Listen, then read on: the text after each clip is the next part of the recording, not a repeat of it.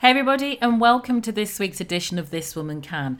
Now, I'm not going to make any bones about it. This interview is probably slightly longer than what I normally do, but my interviewee, Letha Charles, has been a long-time friend of mine. We have known each other probably about 30 years. Have done a lot together, raised our children together, both as single parents. So we had a very close relationship, and I think that level of relationship allowed Letha to get very, very candid with her experiences of being an executive in the corporate world, and some of the challenges she had faced being a black woman in the exec world, and what stopped her getting to the C-suite. So, as I said, I make no apologies for that. There was some great content, some really interesting conversations, things that I think will really resonate with you when you listen to it. But don't take my word for it. Grab a coffee, your favourite tipple, sit back, enjoy, and let me know what you think. I'd love to hear your views, or if you've experienced similar challenges throughout your career. So sit back and enjoy. Hey everybody, welcome to this week's edition of This Woman Can. I am your host, Janice Sutherland, career strategist for the woman of colour over 40 who wants to have a more values-aligned career. Now, I'm really excited. Let me be honest here. I'm really excited because my guest this week is a long-time friend of mine, and we have known each other far more years than we care to share right now. My guest is Letha Charles, a chartered management accountant who has experience spanning 2 decades. And she has worked in a number of senior finance executive roles, working with several of the UK's leading brands, helping the boards and their directors grow profits for their shareholders. Now, why we're talking today is that almost 3 years ago, she gave up a very successful executive career to pivot running her own accounting practice, targeted at small growth and scaling businesses. And not only that, her passion for family and community led to her establishing a business that allowed her to work with her daughter, Rianne, who has a background in design and project management, having spent 2 years working with lean disruptor fashion brands. So it's going to be a really interesting conversation. As I said, I've known Letha for many, many years. And in fact, I've known Rianne before she was born. So that's how long we have known each other. Letha, welcome to This Woman Can.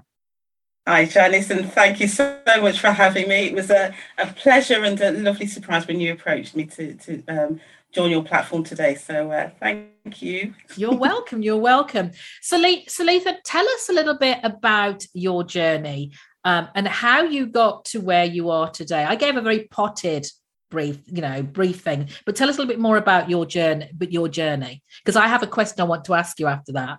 Right, okay. Yeah, so as you said, I'm a chartered management accountant, and I qualified whilst pregnant with Rianne. And Rianne is currently 27. So I qualified whilst pregnant with Rianne at 27, found myself qualified chartered management accountant, and quickly moved into senior role. So I kind of completed my training with Cable and Wireless, and then moved to Npower in sort of senior finance position. I was leading their commercial team, and then ended up leading the finance team for the retail division. And then sort of like you said, my career spans 20 years. And I basically spent 20 years at that senior level, although my career was varied and I loved the work that I did. I couldn't quite manage to kind of punch my way into the boardroom, and I got frustrated, if I'm honest. So in 2019, there were a couple of things that happened. As I said, sort of 20 years of trying to constantly prove myself proficient enough to join the board, but also my daughter fell pregnant, which was exciting. And that kind of shifts your perspective on life, because suddenly I was going to become a grandmother. But then also my mother was diagnosed with dementia, and you start to think about end of life. I know it's not the end of life, it's far bit. She was diagnosed 3 years ago, but it starts to put things in perspective, and that's what pushed me really to kind of take the giant leap, leave industry and set up my own practice. Fabulous, fabulous. Now, a few things there. First of all, you gave away how long we've known each other by disclosing Rianne's age. We weren't supposed to talk about that. And then the second thing is, you're an accountant. Now, one of the things I've come across, especially talking with working with Black women, is that quite often, as children, we're told to get this good job, and our careers can sometimes be more defined by our parents than something we actually want. But you seem to have stayed the course and stayed the course. Because I've met so many women who've said, look, that's not really what I want to do. It's not where my passion lies. I really want to do something else. But I was told I had to get a good job, etc., etc. So was accounting, was it your first love? What drove you to accounting? You know, something I've thought about this a lot, because I've always wanted to run my own business. Yeah. So I at school, I left and went to college at 16. So I didn't want to stay in school. Went to college at 16 and I did business studies, because I thought, if I want to do something in business, I want to be my own boss. And that was it. That was probably as much as I thought about it. I quite liked business law. I quite liked commerce and, economics and understanding how money worked. And I quite liked marketing. So everybody likes marketing. It's nice and sparkly. So it was kind of like, I don't know, any of those. So I kept my options quite broad. And I left college and went to Polytechnic at the time. It was Stoke-on-Trent. And I did business and finance, continuing the theme, again, not necessarily specifically looking at accounting, but it was going to be something broadly in business. And it was, I think it was sort of at that time I realised that I quite like accountancy. I quite like numbers. I quite like the idea of working with, and I just understood that every business needs an accountant. Every business needs to understand what's happening with their money, where they're getting their money from, how they're spending it, and how they secure lines of credit. And I just thought, something that's if you're going to be a boss, if you can't be a boss, at least be in finance, because you're going to be with the decision makers. And that was really the impetus. There's been certain deviations. So I left Polytechnic thinking that was it. I was going to be a boss. And then I got a rude awakening because nobody was hiring somebody who looked like me. Without experience. And I use air quotes for that, because obviously we all know some of our counterparts that were getting involved without experience, but their networks were much better than mine were. I've had to navigate through certain roles, but ultimately when I got to Cable and Wireless, it was in a customer services role, not accountancy at all. But I made sure I spoke to the HR person and gave them my CV and said, look, I'm doing accountancy, you are going to need an accountant, or at least a finance team in the Midlands at some point, because I'm from the Midlands in Birmingham. And here's my CV, and that really was what opened the door for me, because they contacted me whilst on maternity leave. And said that they'd recruited a finance manager. He was looking at my CV and wanted to see me. So that's what opened the door for me. Excellent. So again, a few things there have cropped up for me. One of the challenges you talked about earlier on about not getting into the C-suite, and I know the challenges. I can appreciate the challenges. I know hands down, if I'd stayed in the UK, I would not got to a CEO level of the size of an organisation I did by being in the UK. I've had to literally I did cross oceans and stuff like that to be recognised for the acumen that I bring to a business. So what were the barriers you found for you getting into that, to get into that level? It's interesting. I mean, there's lots of theory around it, and we talk about sort of intersectional barrier, so being a woman, and then being Black, and then there's certain issues. But largely, I think it's it was around my not thinking that I was good enough. So I think I possibly blocked opportunities. Right. But also, and listening to people tell you that you're great and you're good at what you do, but you just need to do X, Y, Z.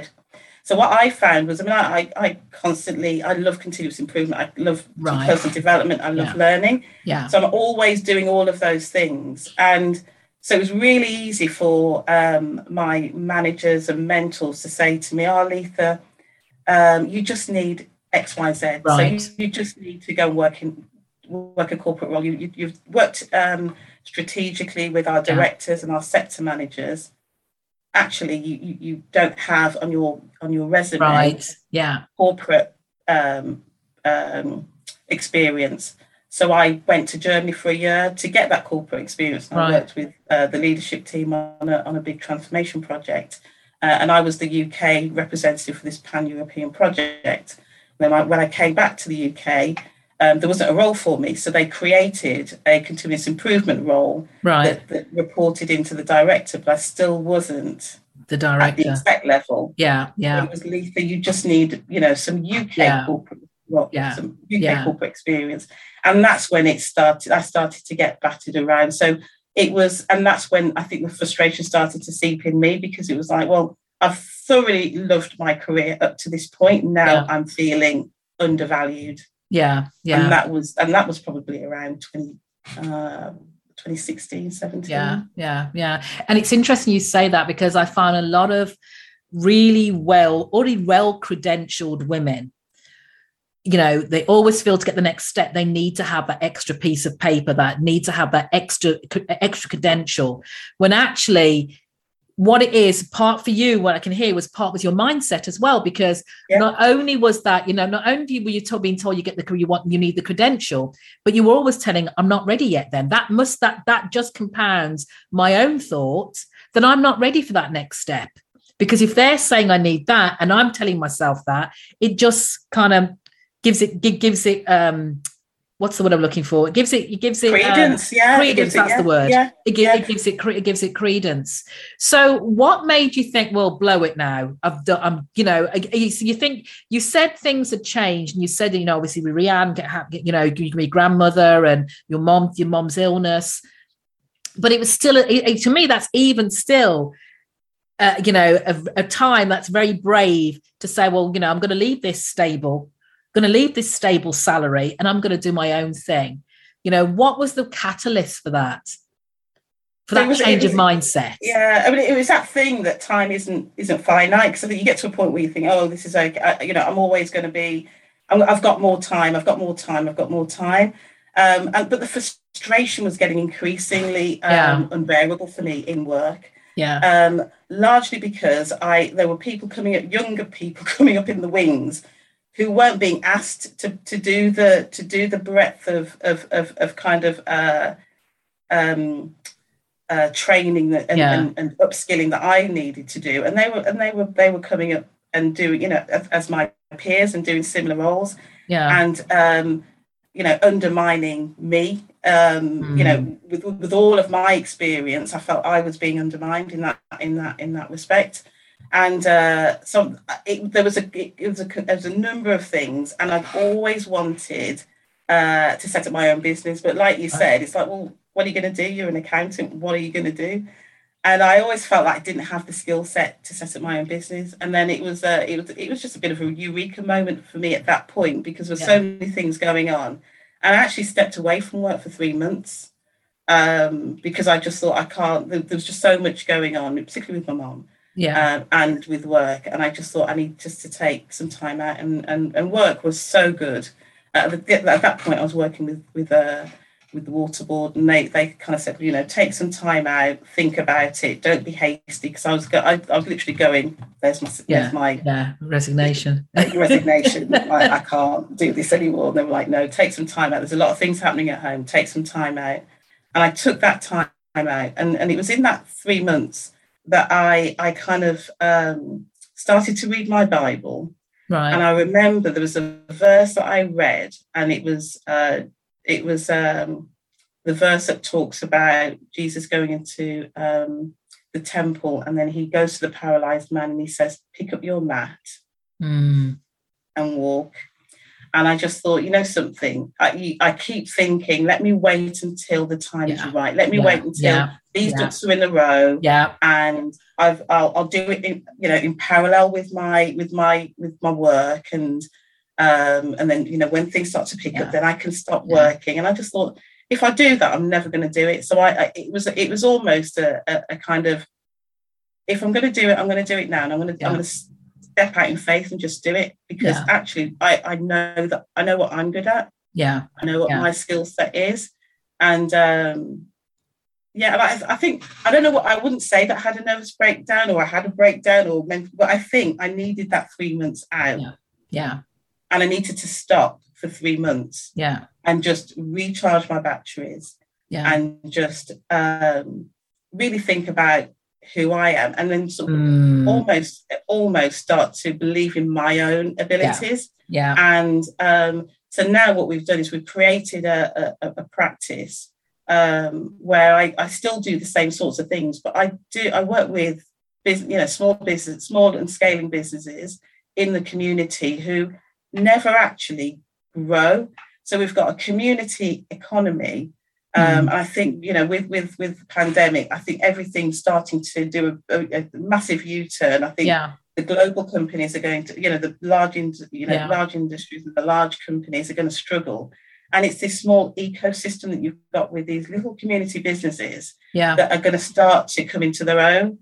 And so what we do is we lean into those businesses and we offer them, expert finance services, but also business advisory. So we offer sort of the whole package, because what happens is they tend to get stuck because you've got the single boss or sole trader or director who's busy trying to do finance and HR and run their passion business, and don't understand the benefit of actually, if you outsource that, you'll get that back tenfold. And that's what we do, is we set out and actually we drive value by doing exactly what I did for those directors. Exactly.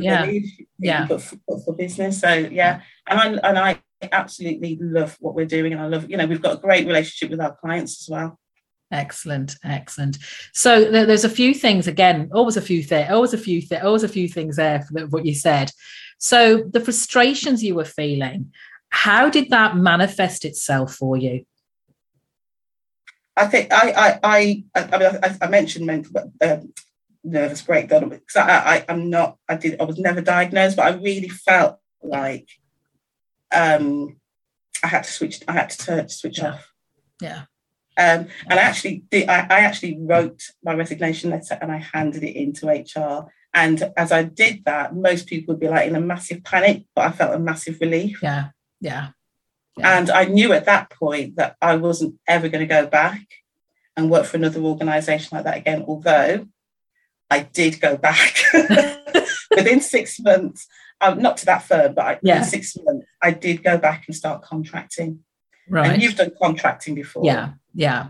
And your day rate contracting can be phenomenal. And but at the same time, you're still, particularly if you're contracting for large organisations, you're still somewhat constrained in kind of the way that you can work, and the fact that you've still got to report, and there's a hierarchy, and there's still a policy that you've got to follow and work within. So that can also be constraining. But I did that because I was like, okay, I've done it. Now I've got you self-doubt kick back in again.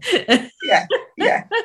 But what I found fascinating was the fact that you said it, and that you were doing all this work, and you were hesitating, but everybody else was coming in after you and getting further ahead. So while you're sitting there ruminating, deciding shall I, shan't I, somebody else is saying, blow it, I'm going to do it if you're not. And kind of leaving you a little bit behind, a little even more frustrated, because heck, how have they managed to do it? And I'm still where I am. Yeah. But I also love the bit you said about the community, or going back into the contracting, because it's still somebody else's culture. What you've managed to do with your own business is create the culture that works for you, that's passionate. You have Rianne, you have your daughter involved. It's a family affair, So I'd love to talk a bit more about that. how has Rianne? 'Cause I still see Rianne as my little arch nemesis when she was growing up. So how what part does Rianne play in your business? So when we first set out, firstly I need to say that we're a digital accounting practice. So we literally work with digital accounting software, and we do a lot of which the pandemic forced most people to do anyway. But we had already set ourselves out as this sort of digital accounting practice offering virtual financial services. So pretty much it was just me and Rianne worked on the sort of the branding, she's more IT savvy than I am, so she kind of helped me with set up the systems and the temp. So we've got that sort of client journey, the onboarding journey. Yeah, she kind of took charge of that. But if I'm honest with you, she also did bookkeeping because she had to roll up her sleeves and go, Mom. But you know something, she's not, as you know, she's not an accountant. She's more of a creative. But she had to do the bookkeeping. Yeah. But today she's our business manager. So we kind of, like I say, she takes charge of the customer journey piece. But we also a large part of what we want to do is, like I said to you previously, I really enjoy learning and continuous improvement. Yeah. And one of the things that we're passionate about is giving other young people, the opportunity to train in accountancy. So we're currently recruiting a couple of apprenticeships, but our vision is bigger than that. We want to create a whole kind of accountancy practice, and that's her baby to kind of develop as well. So, but we've got she's made me a grandmother a second time. I don't know if yes, I've got my 2 grandbabies, but we've got a team. We've got a small team. So we recruited Carolina, who's our senior accountant. She's got a young daughter who's 4, and we've got bookkeeper Miles, who's got 2 young children. He's got a 6-year-old and a 3-year-old. Right. And so being the other thing, like you say about creating your own culture. Yeah. Previously, you'd have to kids would have to be quiet on the call, and you'd have to go in the office, and you'd have to try and find sitters. I mean, that's all incorporated in the way we work. And as long as I never wanted to be. I always regretted not being able to spend more time with Rianne. Yeah. Because I was, it was you either worked, you were working model, or you were mom. Yeah. And I never wanted that for her. And I think the fact that we can create a culture where we can have parents with young families, and they can still work as long as the work gets done. Yeah. And quite often our clients, I mean, we very rarely go online with clients when the kids are in the background, but as a team we can work. It doesn't really hinder how we progress. But yeah. And how does it feel being Rianne's boss as well as a mom? Maybe I should ask her that. You need to ask. I think you do need to ask her that. I mean, I see her as she's more like a partner, like my partner in crime, more than a boss, I would say. She always was. Yeah. She's more like my partner in crime. And I would say that it gives me a buzz that she's there, because she actually picks me up the bazooka sometimes, and she goes, "No, Mom, do this." Yeah. And actually she will push me to be more of who I need to be in this in this space. Yeah. Because I'm not naturally somebody who would push myself forward. Yeah. But in this space I'm very confident in what I do and what I can bring. But the whole social media stuff and all that stuff, it's not me. But she, so she'll she's just kind of helping me to kind of push through on that sort of stuff. But no, I love having her. Excellent. But we do get that. It was like, do you still call me Mom when we were on work calls? And it was like, yeah. Don't call me Letha. She slipped up and called me Letha. I don't know who we were talking. I think we were talking to one of our third-party suppliers. Yeah. And we were on the call, and Carolina was on the call with us, and we were doing this thing. And then she went, Letha, da, da, da, da, da, da, da, da. And I was like, I don't think I like that. It's Mom to you, so still got to work that out. But Carolina was chuckling. You can see my face. Excellent. Yeah, so it works for us. And like you said, that's what I love about it, is that we can create our own culture. Excellent. So you know, you're part of what I call the triple threat. By that I mean Black, female, and over 50. Yeah. Yes. That is just an untapped resource that I am going to evangelize about as long as I can, about the power of them. So with that in mind, what do you think is unique about being part of the triple threat when it comes to pivoting mid-career? I think being able to be your authentic self. Yeah. I think when you're younger, well, I'm not sure about today. I mean, I can't talk to young people today, but certainly when I was setting out, it was always, there was a persona. Yes. There was always a persona, and you weren't allowed to, I didn't feel I was ever allowed to be my authentic self at work. Yeah. I think being more forgiving, because I was probably always my own worst critic. Yeah. But being over 50, it's like, oh well, Leith, that's who you are.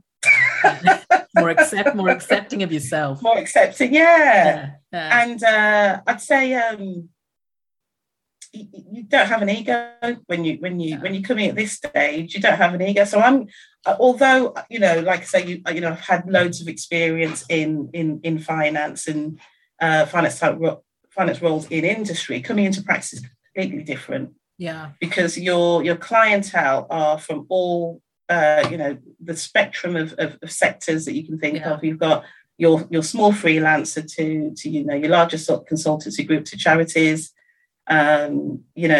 property investors, and all of those sectors have unique characteristics, and you've basically got to do your research and make sure that you keep yourself up to date on anything.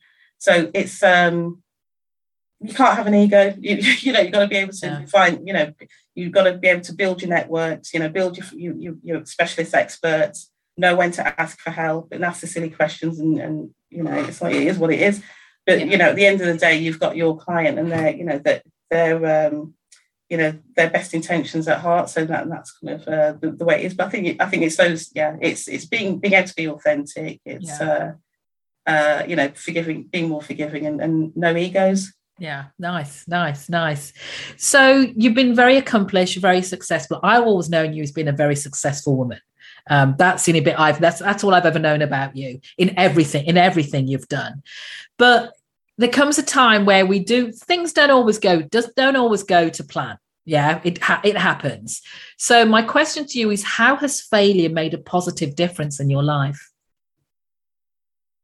That's a really good question.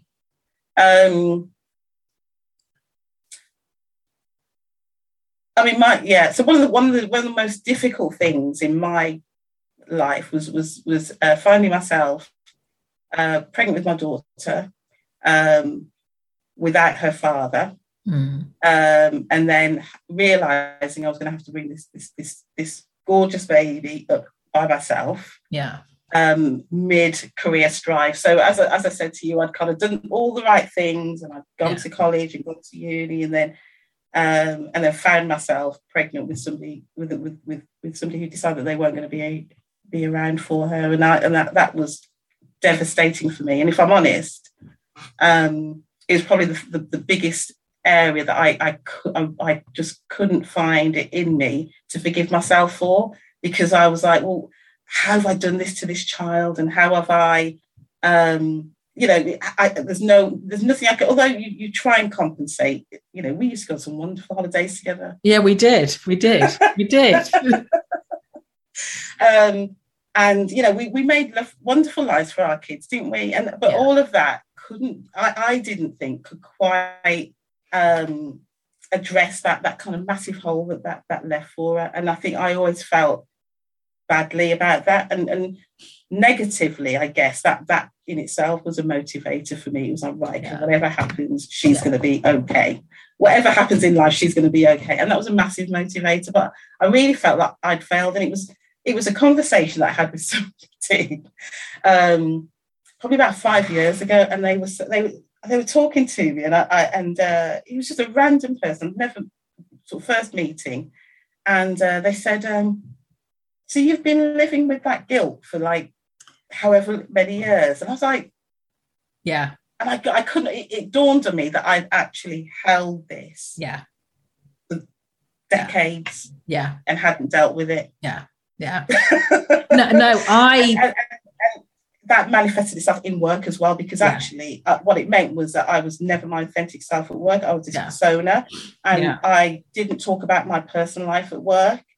And when I had that conversation, and I realised actually it didn't really matter. In fact, I was in Germany, and I don't know if you've ever worked with any German people, but when they, like you go into these meetings and you always have to introduce yourself. And it's like, "Hi, I'm Dennis, and I've got 2 kids." They don't lead with their job. They lead with their family. Right. So they'll say, "Hi, I'm Dennis. I'm a father of 2, and my wife is Jane, and we've been together." And that's how they lead. And they were going around this table. It's probably about 10 people. I just thought, "Oh Lord, what am I going to do?" And I just went, "Hi, I'm Letha. I'm a single parent. So what my daughter, expecting to get this backlash and see this sort of disappointment in the faces of they're all white males. White males in the room, and see, I was just like, just said it, and then expecting to see this kind of like judgment from everybody, and they were completely the opposite. They said, "Oh my gosh, Letha, that's so impressive. But so, my wife has to take time off," and they were like really like going, "My wife's had to take a year off to do with it, and you've done this all," and they were like so cool about it. And then I realised that the only person that's really judging is yourself, and had this kind of me. And what does it matter if they judge me anyway? Again, and sometimes it's very difficult, because I was doing an exercise this week where I had to talk about myself, and I had to write a submission, and I struggled so much to find the, dare I say, the good. That or your heart, basically, I think your harshest critic, because you don't see what you've done as an achievement because it's just what you had to do. Well, it's nothing. It's what I've had to do. But you've done this. But it doesn't make me extraordinary. It's what I had to do. That's what the circumstance I've dealt with. But I had a very similar experience to you. Very similar experience to you about my first marriage. And how I'd beat myself up about that, and how I always said to myself, that's the one thing I'd failed at. And the question I was asked was, how have you? Because, and I wanted this retribution, all this kind of stuff. But don't you think the fact that you have got to where you are, despite of those circumstances, proves that you're a success? And it was a whole different way of seeing it. That's such a good, yes. It was like, oh yeah. Like, no, we don't see it like that. I mean, I did, and I think I'm still trying to heal from that, because if you think that's a long time to go without really forgiving yourself and really dealing with it. So I think you're absolutely right. And we do have to start with forgiving ourselves, because let's face it, and the other thing I always tell, when you control the controllables, because that's all you can do. If that person didn't want to be in your life at that point, there's nothing you could do. And if you don't want that person to treat you a certain way, you have the control to walk away from it. Control the controllables. There's nothing wrong with that. There's nothing wrong with that. You'll heal, trust me. You'll heal. Trust me. So Letha, in all of that then, what has been your biggest career triumph? I would say that qualifying was a massive triumph. So becoming a qualified accountant, that was just like a dream, because that meant that was I was legitimate then, and that kind of gave me legitimacy. And I still remember that period even then. That was in my 20s, and then I'd say what I'm doing now. Yeah, excellent. Yeah. So doing that pivot and going, right, okay, I'm going to set up my own practice. I think that for me, and what we're doing today, actually feels really like it's a start of something that's actually going to be really impacting, I think. Yeah. And if you guys are involved in it, it will be. Yeah, I have no doubt about that. Yeah. So if you had to start over again then, Letha, start from scratch, knowing what you know now, what would you do differently?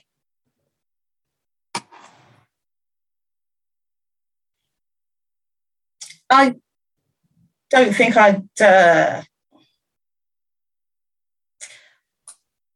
don't think I'd have taken 20 odd years to get to where I am today. Now, what would I have done differently? You know what it is? I think in my first job, I stayed there for about 13 years, not the first job, but first organisation, because actually what happened was there were so many opportunities to kind of progress within the same company because of such a massive company. You could literally do a new job every 2 years, but I stayed there too long. So if I had to do it again, I think what I'd do is get qualified, get my experience, and then just take the risks. And maybe I'd have gone into contracting sooner, if I'm honest. Yeah. And you talk about taking risks. What do you think it makes women more risk averse? I think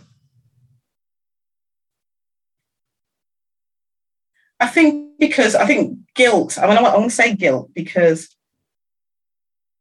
particularly my profession, most people qualify in their mid to late 20s. Right. At that point, you're probably meeting your life partner. You're probably thinking about starting a family, and so in that mindset, it's like, well, if I do something, if I do something that's kind of going to benefit me, or it's selfish. And actually, what I need to be doing is thinking about family and can I get the right balance? Also, I just think if you are thinking about, and you either, so it's like you have to make a choice between family or career. And I think that's the way that it was and has been for a long time in my profession. And I think also we think that we need to have, it needs to be a 90% fit. I think we look at, roles when we're progressing, we think, if I haven't got 90% of those of the criteria, if I can't match those in my experience, I can't go for that role. I need to go away and get that experience. And so I'll wait another 6 months and then I'll go for it. Whereas what I found is most guys will just go, more money. It's true. It's true. I'm gonna go for it, and they'll blag their way into the role. They then they use their networks. They'll get the tap on the shoulder. And also we think that we have to wait for the tap on the shoulder. As well, because it's like, well, obviously so many people go past me and they haven't. I've had the conversations with them. They haven't thought, automatically let me go for it, because they'll go, oh no, I can't go for that yet because I'm only 2 years PQE, post-qualified experience. And then they'll get a tap on the shoulder, they go for it and they get it. So I'm going, when's my tap going to come? Again, anybody listen to that? I'm going to say to any woman listen to this is that no one's coming to rescue you. It's not going to happen. Unlike you, I've always made a point of moving pretty much every 4 years in an organization.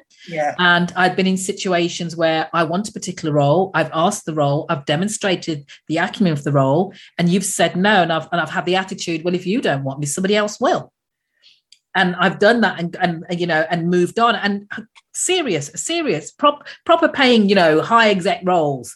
But it's like, you're not giving me what I want. This is a two-way street here. It's two-way arrangements. I work for you. You make me happy in what I'm doing, and I want this career, and I want this. If it's not working, you have to go and find it out for yourself.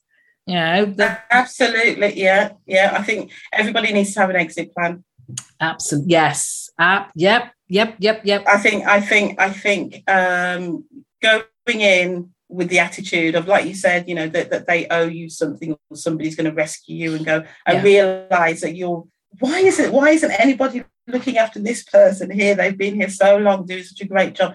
Nobody's doing that. Nobody's going to look back and put their hand down and pull you up. You've got to do it for yourself. And if they don't, you've got to know what's my plan A, plan B. Yeah, you have to get, I call it the swerve. So be able to swerve. Yeah. Just, you know, just see how it goes. I've done my head move here. But just be able to, it's almost like the Matrix. Know you can bend in a certain way, you know, if you have to, because the opportunities don't always present themselves where you think. Because the one thing I liked about you, what you said, is that as much as you said you're kicking yourself because you stayed too long at an organization, you did take advantage of the opportunities that arose. Always, yeah. You know, and so that's another good way of doing, you know, but if you just find the balance of when do I have to move versus what is the opportunity. I'm kind of, because I absolutely loved my time even though it was 13 years at Empower, it's kind of like I said, every 2 years I was doing some other roles. So you know, I spent 3 years as a financial controller of a plumbing installation company. Now, where would you get the opportunity to do that in a large corporate organisation? But it's only because they'd acquired this plumbing installation company, and they needed, and their FD was moving off, and they needed somebody to step in. And I was like, oh, I get to do wages and treasury and you know, manage the end to end, and you never get that opportunity within a large organisation. So you're right. I mean, I did have the opportunities to kind of jump in and take advantage of those, but and going back to the confidence thing, I didn't have the confidence to go in and demand what was rightfully mine in terms of, right, okay, well, guys, where's my PDP that gets me into the boardroom? So if I had my time again, I'd probably be a bit more like you. I think I'd be a bit more like, map out your career path. Where do you want to get to? What path do you need to get to? Find a mentor, find other people who've done that. But then have your exit plan.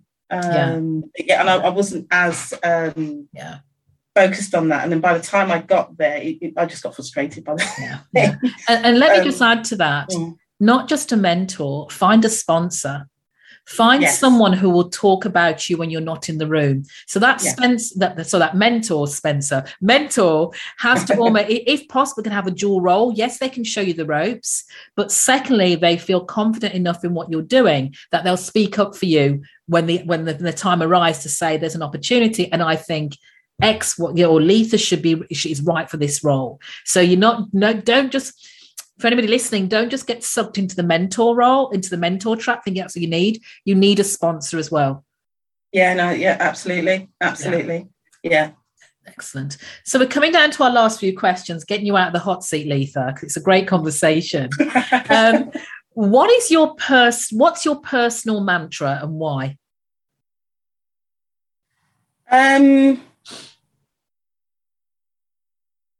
I always say an investment in knowledge pays the best interest. It's a quote by Benjamin Franklin, who was good, a famous inventor and educator, and always believed in education and knowledge. And what I find is, particularly as I pivot, is that if you have a passion for knowledge, that knowledge people will always find value in. Because what you can do is you can help signpost and navigate people through, and whatever your skill set is. Mine happens to be finance and taxes and finance. So, but people always find value in that. I think if you can invest in yourself, you become your own commodity, and I think that that's kind of what we kind of try and push. So that's always been my mantra, and I love learning. Excellent. You keep saying that. Sorry. So if you could choose you mentioned mentors. So if you could choose your own mentor, who would it be and why?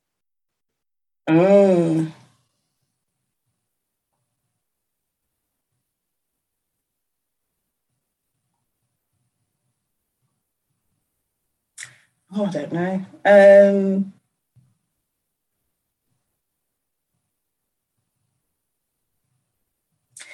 There is somebody that I would choose, and it's actually somebody that I know, as opposed to a famous person. That's fine. That's fine. There's a woman called Cheryl Miller. Right. And she's a property developer. She works with her daughter, and they've created this fantastic property company. But not only that, Cheryl's a coach and mentor, and she's an author, and she's similar to you. But Cheryl's also an accountant, so she kind of gets it. She worked in the industry. She gets kind of what my journey. What I like about Cheryl is the work that she does with the community as well. Right. So she is also, on the board of trustees for Symphony Hall, and I think that being able to kind of pull, she does so much. I don't know how she has the energy to think, but being able to pull all of those things that basically pick and choose those things that you want to do in life that are basic, that are part of your core values. Suddenly that you're although it feels like she's busy, she's obviously she's busy doing things that she's passionate about. Right. And I think that's the model that I want. I want to do. There's so many things that I want to do that sort of are offshoots from the accounting practice. Right. But they're things that I'm passionate about, and I think because of that, I will have, they won't feel like work. Yeah. And I want to get to the stage where I can manage my diary, I can manage my day.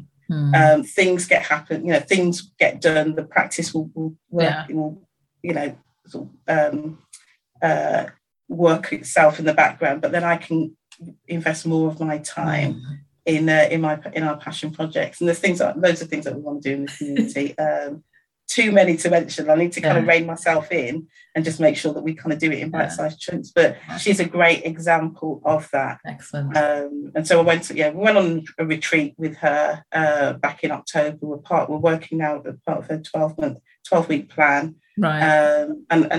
So I would say, just in terms of people I admire and have seen it done in practice, and, somebody who can help me to kind of model that for myself. Nice, because they say, was it that was like, do work you love and you never work a day in your life, or something? There's some saying like that, or something like that. So I'm misquoting rottenly, but she's like a swan, because you see her doing all this stuff, right?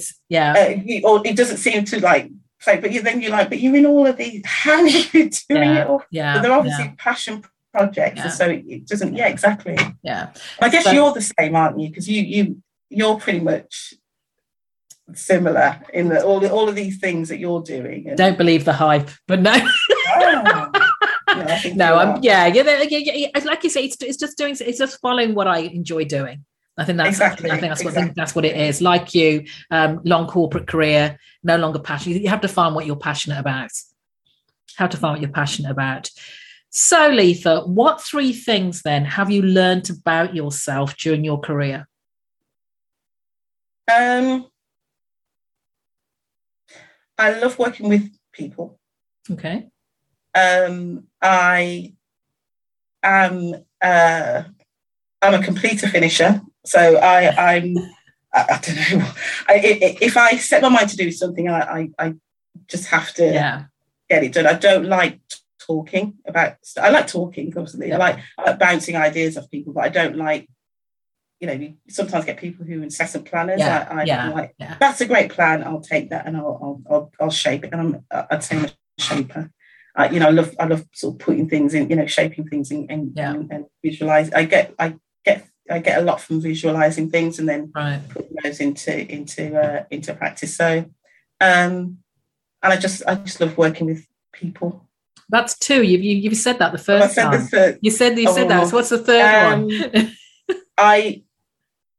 I'm very good at strategy. Right. Strategizing. So If and problem, I say strategizing, problem solving. So if somebody says, right, okay, they come to me with a problem, or can't quite work out how to make something work. Yeah, I can kind of shape that up much better than doing it for other people than I am for myself. It's always the way. I'd say. Yeah. So my last interview question, Letha, is what does success feel like to you?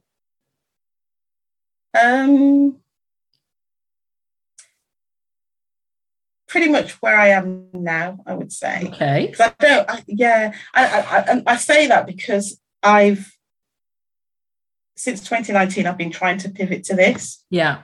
And I think where I am now is kind of feels like success if we can continue to sustain and grow this. I love what we're doing now. So, I, like you said, I've got my own practice, and we've created a culture that I feel like is our culture that we've grown organically. We've got a small team of 4 of us. We're looking to recruit an apprentice to bring them on board. And we've got a very clear vision, and we're all on the same page, and we know where we're going, and it just feels. Now that's what it looks like. That's what success looks like for you. Articulate how that feels for you.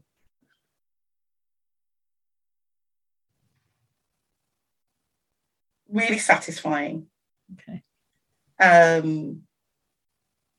Gratifying. Yeah. And I'd say